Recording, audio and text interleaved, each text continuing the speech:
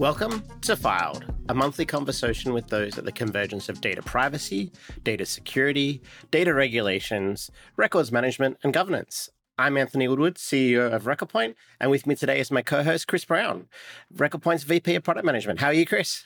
I'm good, mate. How are you? It's a lovely morning here in Brisbane today. How's it where you are? I'm in Seattle, and it's a nice day in Seattle terms. And you were only here a few weeks ago anyway. You've been on the road. Yeah, and it was very Seattle-y when I was there too. So we had a hot and cold and wet and windy and all of the things. But lovely town. I really enjoyed the time there, and we went and saw some customers and said hi. Today, we've actually got a really interesting episode of Filed. There's from quite a different direction. And I've invited Cate Hull, who's the CEO of Freight Exchange, on to talk about the real world. We, in the convergence of data privacy and data governance, think a lot in bits, and occasionally we talk about paper, but that's the extent of it. Cate has an awesome business called Freight Exchange that I'd love you to introduce, Cate, and introduce yourself. Thanks, Anthony. Thanks, Chris. Great to see you both. Yeah, my name is Cate. I'm the CEO and founder of Freight Exchange. Freight Exchange is a software-enabled marketplace for what we term as ugly freight.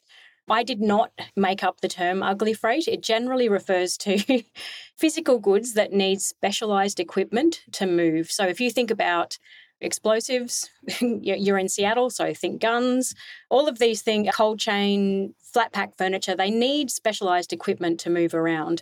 And so we are for businesses that trade in those goods, and we make it easy to move those goods around. Really interesting industry, and there's a lot of parallels, I think, to what we talk about every day. I'd love to understand, when you think about that supply chain, what the data is that's flowing around, what are the security elements? There must be a whole bunch of stuff happening in Freight Exchange. Absolutely. It is very much the data sources are really diverse and generally don't fit comfortably into what we would call an old school data format. So, for example, paper. There's a lot of paper. There are a lot of labels. There are a lot of, obviously, physical goods. But at the same time, in terms, when you talk about data, it specifically maps to things like free text, unstructured data, as well as all of the usual trade documentation. So what is it? Who's it going from and to, and so on. So, the mapping between online and offline is a really interesting one in our business. And do you handle from point to point? Like, what level do you go to? Crossing borders, all the kind of issues? What's the scale of this? In the industry, it is enormous because you are dealing with basically moving everything everywhere. And so you think about multiple languages, you think about currencies, you think about customs regulations, border controls, and then trade terms. So all of those things come into the story. For us as a platform, we're not doing Uzbekistan at this point and trade terms there, but that's sort of the scale of the problem in our industry that we're tackling. As you think about all of these goods that you're thinking about moving and the amount of stuff that's going on, what's the level of expected error? How often does it go wrong, and how do you kind of deal with that and govern those kind of mistakes and problems? Yeah, it's such a good question because basically it is all about managing by exception. The whole industry is managing by exception. It's somewhat miraculous that it works as well as it does, given the level of digitization and automation that's in the industry. It's certainly quite far behind a lot of other industries. It is challenging. And in terms of the risks, you have things like, because everything is handled by humans, you've got human truck drivers, you've got human people packing the trucks, you've got humans booking the freight, you've got humans pricing everything. It becomes very challenging to manage those risks. So the physical risks might include theft or fraud, or error is usually the big one. Obviously, you can drop things and break them and all of those things. Managing those by exception is really the name of the game. It's really interesting. In our world, there's a lot of talk about creating data exchanges. So being able to bring different subsets of data that different companies can share or different public sector agencies can share, this kind of notion of a data mart. And I think there's a real analogy to the types of problems that you see in the real world of delivering goods between different suppliers and different expectations to these data marts. I mean, how do you handle the contracts and the governance of those processes so that there is an equilibrium in them? Like, what does that look like for you? It looks like hard work for us, but as a software platform, that's what we're designed to do. So those contracts are very dense and they're down to the minutiae as well. So for example, generally you'll see contract terms that will be, if your item is more than 1.2 meters in length, we will charge you an extra $75. Or if my driver stays, has to unload for more than 15 minutes, we'll charge you $60 in increments of $60, for example. And so, yeah, it becomes that the contract terms are, that's basically why we exist, is to decode those contract terms, make them fairly intuitive to understand, mainly for people in the industry, not generally for the layperson, but we do really design it as best we can for the layperson, because we figure if the layperson can understand it, then pretty much anyone can. In your platform, are you using some machine learning and AI to predict when these types of risks are happening and start to manage that within the supply chain? Yeah, absolutely. So machine learning applications in our, for the data in our platform or for our industry are numerous. So just a couple of examples. Is it going to arrive on time, or in actual fact, do we think this is off track? That's the most basic prediction that we make in the platform. So we said it was going to be there in 3 days. It's now 2 days, but actually, we think that something's gone awry. And so it's about decoding the data signals that we get from both the carriers and the supply. We call them carriers and shippers. It's about decoding those pieces of information and then using those to proactively alert people that there might be something going wrong. We don't detect well whether the reason for it going wrong, although certainly we get good signals in terms of why it's going well, why things might be going awry, but we can certainly tell with a fair degree of accuracy when we need to look into something. There's been a lot of talk in the technology world about trying to combine things like blockchain and other processes to look at two-sided contracts and those things. Do you expand your technology into that realm, or have you not gone that far? I think there is very much a use case for blockchain, and particularly in relation to the contracts element of trade. In the industry, there's this concept where you basically don't, when goods change hands, money should change hands.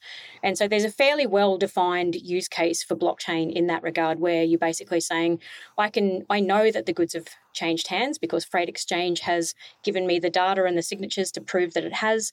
They've codified the contracts. There is a really great use case for that.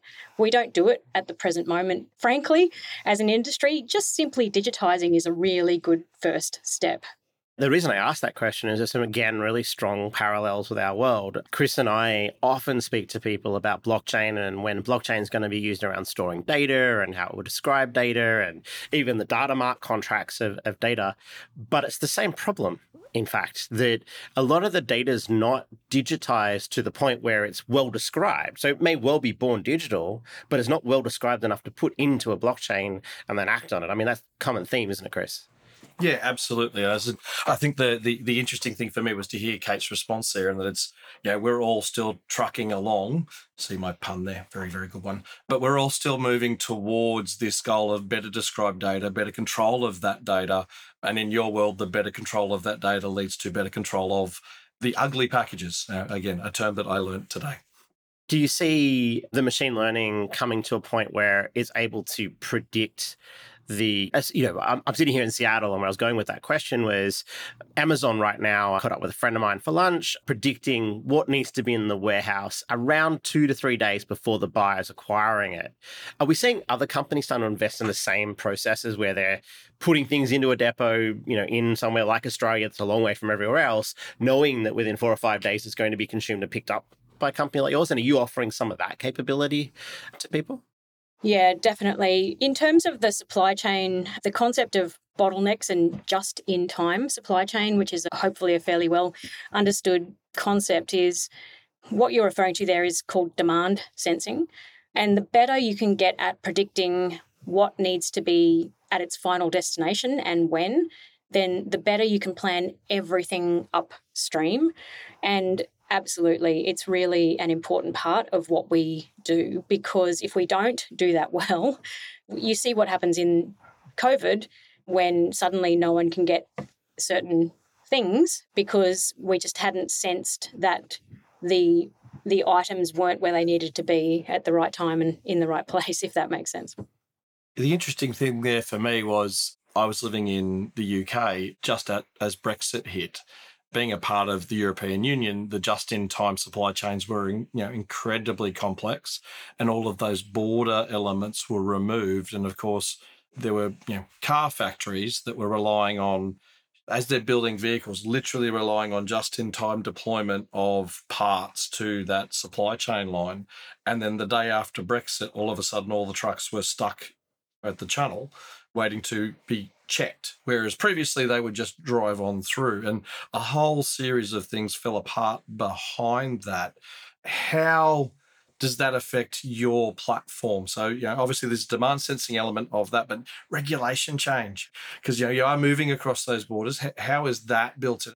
Probably a good example of how we are affected by some of those unexpected bottlenecks or issues in the supply chain. For example, in the last couple of years in Australia, we've had enormous disruption from a weather perspective, severe bushfires or wildfires, and then severe flooding. And what happens when there are severe bushfires or floods is roads close and nothing can get through. And that is a common experience in our world. And so the way we deal with that is, we are able to ingest information. We know that there's there's disruptions, and we can, essentially automate for that. So basically saying either this isn't going to get through, but we predict that it will in X days or X weeks. It's essentially, but again, just getting smarter and smarter, again, using machine learning and risk management techniques to work out how best to mitigate some of those issues. Sometimes all you can do is say, it's not getting there, you need to dispatch another one. And that's never a good news story for anyone. But basically, it's great to know what's going to happen. But what you do as a result of that is probably the hard part. I was catching up with another friend who works for Cruise, who are the self-driving cars here in the US. And they've just had a little bit of a regulatory change, having lost their license in California, but that's broken in other markets. Clearly, with freight, the whole notion of self-driving and the ability for autonomous delivery is coming. How far off are we? Because we're starting to see some real challenges in that space, aren't we? Oh, enormously so. And it's not just self-driving, it's robots everywhere. So the automation of manufacturing, the automation of warehouse management, and then the automation of transportation is basically, in 5 to 10 years, I can see there will be a much bigger uptake of completely automated supply chains. Regulation is certainly one part of that. That is the future, and it is going to happen. Ironically, when everything's automated, it's much easier to manage disruption. Which actually was my next question, was you've now got a whole bunch of information that's flowing through the machine. How's that actually handled in the industry? What are the thoughts around that? How do you deal with the data privacy of what's flowing through? There's some really deep information going through those systems that's pretty public. Absolutely. It's really challenging today. There's a lot of very public information. And again, we deal with this every day, is if something, we don't have contracts with Apple, but as an example, if you were shipping something sensitive like drugs or high value goods, it's really important to try and mitigate the risks of the physical movement in the industry. And that's by managing people and processes. And again, of course, locking down as much information and physical, and trucks and warehouses as you can. Yeah, in the future, it is going to get more and more complex as more and more devices coming into contact with those things. It's really, oh my goodness, it is a huge data problem. How are those challenges being addressed from an industry perspective? And I know I'm probably moving outside of freight exchange itself, but What are the challenges you see there as it relates to that transition for the human workers to a much more digital environment? You will have gone through some of it already, but here's the background. I have a family member that is an owner-operator excavator, for example, very, very talented at what they do and has been very, very successful, but to this day still operates out of a docket book every day for all of their safety checks, for all of their time allowances and everything else. And I've recently helped them to move to an app and gone, cool, we're gonna digitize this because you keep forgetting that you've run out of the docket book, and so you don't get paid for a particular day because you didn't do your safety checks and you had to go and get the docket books produced and whatever else. It's not a lack of intelligence. It's not a generational thing that they've grown up with. And so this industry, and I specifically now mean the logistics industry, as you said, is being dragged into the 21st century. What are the challenges there around that? And then obviously the fraud, the security, and again, even their awareness of the data privacy element. Actually, a really interesting and very exciting part of technology. And it is actually something that we think about all the time, because what we're talking about is digitizing an industry which is ancient and global and is inherently human people. People run supply chains. And so in terms of how we evolve the industry, the logistics industry is with technology and data is really about how do we evolve human interfaces. So how do you make it really easy for your friend to move online or into digital solutions?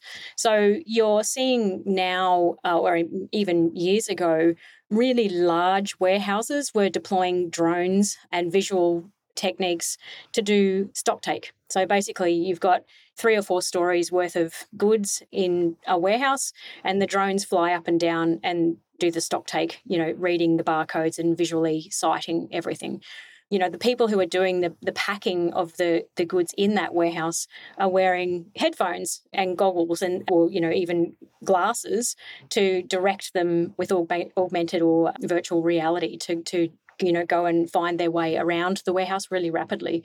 And so it really becomes more of a question about how can we evolve our solutions to be really helpful and useful to the end user. And right now, I don't know anyone who loves filling in a form. Like no one wants to do that.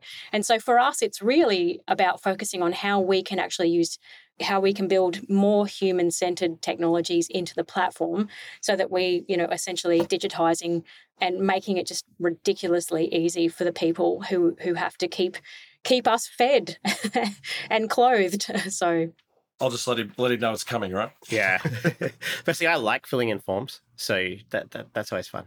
You are one of 3 on this call, mate, just so we're clear. That's pervasive, not just across this industry, but all industries. I mean, in reality, Chris, the things that we do at Record Point every day is trying to solve that same challenge, just in a slightly different paradigm. How do we make it more effective and easier to access the data? How do we make it more effective to find that data? Can we do the AR thing, Chris? Is that possible? Can we get those classes? Yeah, absolutely. I'm already visualizing a whole Minority Report thing about, the FOI request has come in and now it just appears around me. Did you just approve my expense for a bunch of the new Apple glasses? Is that what I heard also? Let's do it. Yeah, let's get it. Yeah, all right, cool. That's what I heard. Sure. We'll have them delivered tomorrow. Excellent. Yes. Boom. We'll organise that with Cate. Chris sort of touched on this in the question around regulations. Is there a pace of change of regulation that you're seeing in your industry? One of the things that we really have sweeping through the privacy sector and the data sector is there is constant regulation. Like, so for instance, and I imagine it must impact your world somewhat, the White House a couple of days ago put out a new piece of legislation around AI and managing models and thinking about models. How does that cross into your world? Regulation is inherently part of our world. So if you think about regulations around who can drive a vehicle and for how long and how heavy can that vehicle be, so those regulations impact us significantly. So every government has rules and about how they trade, again, who can operate a heavy vehicle, for example.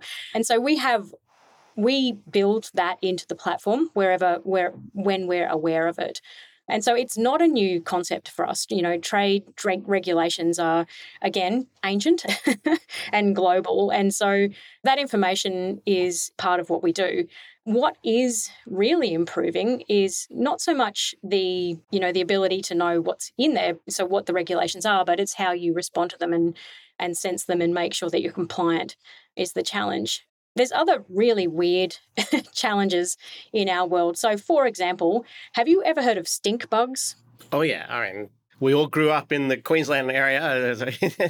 Yeah, right. We've all heard of stink bugs, right? But this is a huge global problem. And so one of the things that, if we talk about biosecurity, so the ability for us to, and for regulators to know that what is actually being transported is safe from a biosecurity problem is also a really, really big challenge in the industry. So again, it's just every part of what we do, there are rules because everything has to be fumigated and tested and checked that there are no stink bugs in that container.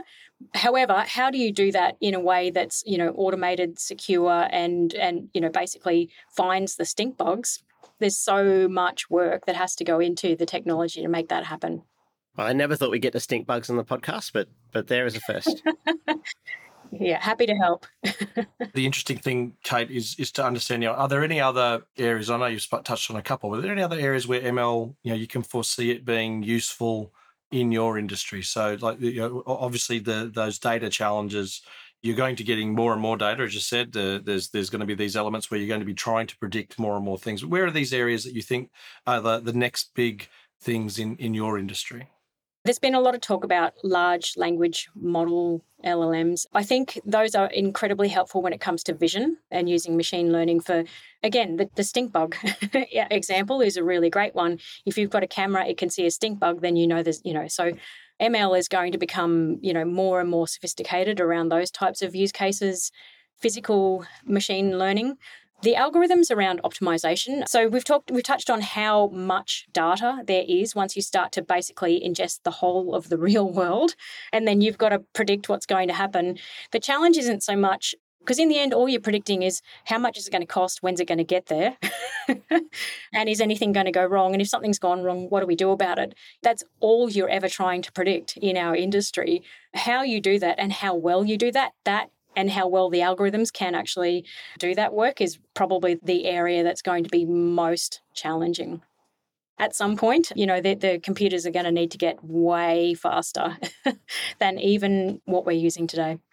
Yeah, I think it's a really interesting use case. Like I've started to think of other data sets that could help to feed in. So, even protests on, I think there was the in Canberra, the rigs coming through town on their annual union jaunt, which means that there'd be a number of vehicles off-road, but there would also be blockages on roads and other things. I know that there's in DC, in the US, they have an annual bike ride that basically blocks Route 66 coming into DC as hundreds of thousands of motorcyclists just pour. They call it rolling thunder. It's an incredible thing to see, but they pour down Route 66 and the vehicles just can't enter for hours at a time. So those sorts of, again, more community-based events that are sort of would help feed into even, and we're talking about edge cases here in terms of the accuracy, but as you say, it's all of those data sources that can start to feed in and bleed that information out.